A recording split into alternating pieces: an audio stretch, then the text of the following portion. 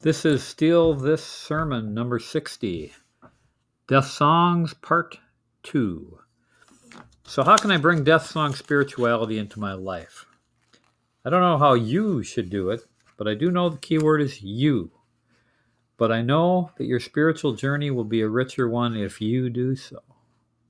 If you are capable of it and are the type of person who likes to push their personal limits, we do know that the Native American method has worked for countless generations. It is not the only way, or probably for most of us who have lived a less physical life, even a viable option. I found moments of exhaustion-driven transcendence in wrestling and boxing as a young man. I have known other people who have found the same otherworldly transcendence in marathon running, swimming, even in playing a musical instrument. The common thread is that you have moved beyond the rational into a higher, yet more primal part of your mind and of your soul. Another path to that higher place is deeply felt meditation. My mother, near the end of her life, found enormous solace in meditation and in the flowing of Reiki music tapes. For your information, she was the least hippie human on this earth.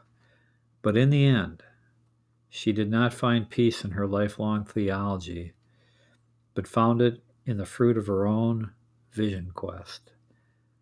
I do believe that she sang her death song as she moved on to the heaven which she so richly deserved.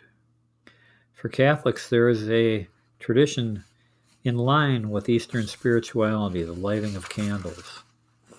In the New Jersey of my misspent youth, this was a most meaningful ritual for all of the Italian mothers and grandmothers, pouring all their loves and all their fears into a tiny vigil light, one of hundreds of them glowing in banks of red candle holders.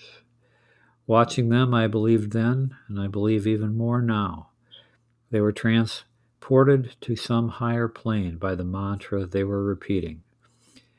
In their case, their version of the death song, the Rosary.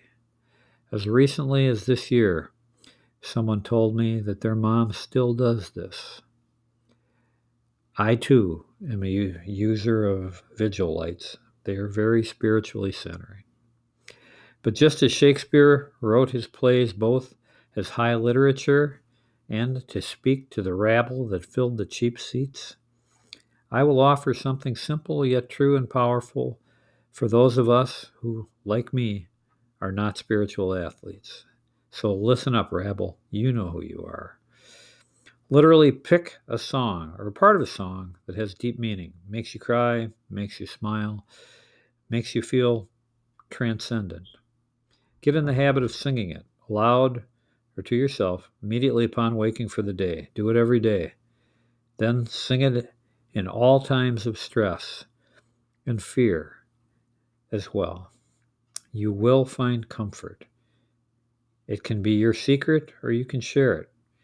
For several years, decades ago, I greeted the day by belting out Oklahoma. You're looking fine. And so forth. People change. I changed. I have had several other death songs since then, each one of them more powerful and deeper to me, but all of which bring me to a higher place, farther from the fearful animal we can so easily become, and closer to the divine spark we will one day rejoin. Work on that death song. It will not fail you. Amen. Alleluia.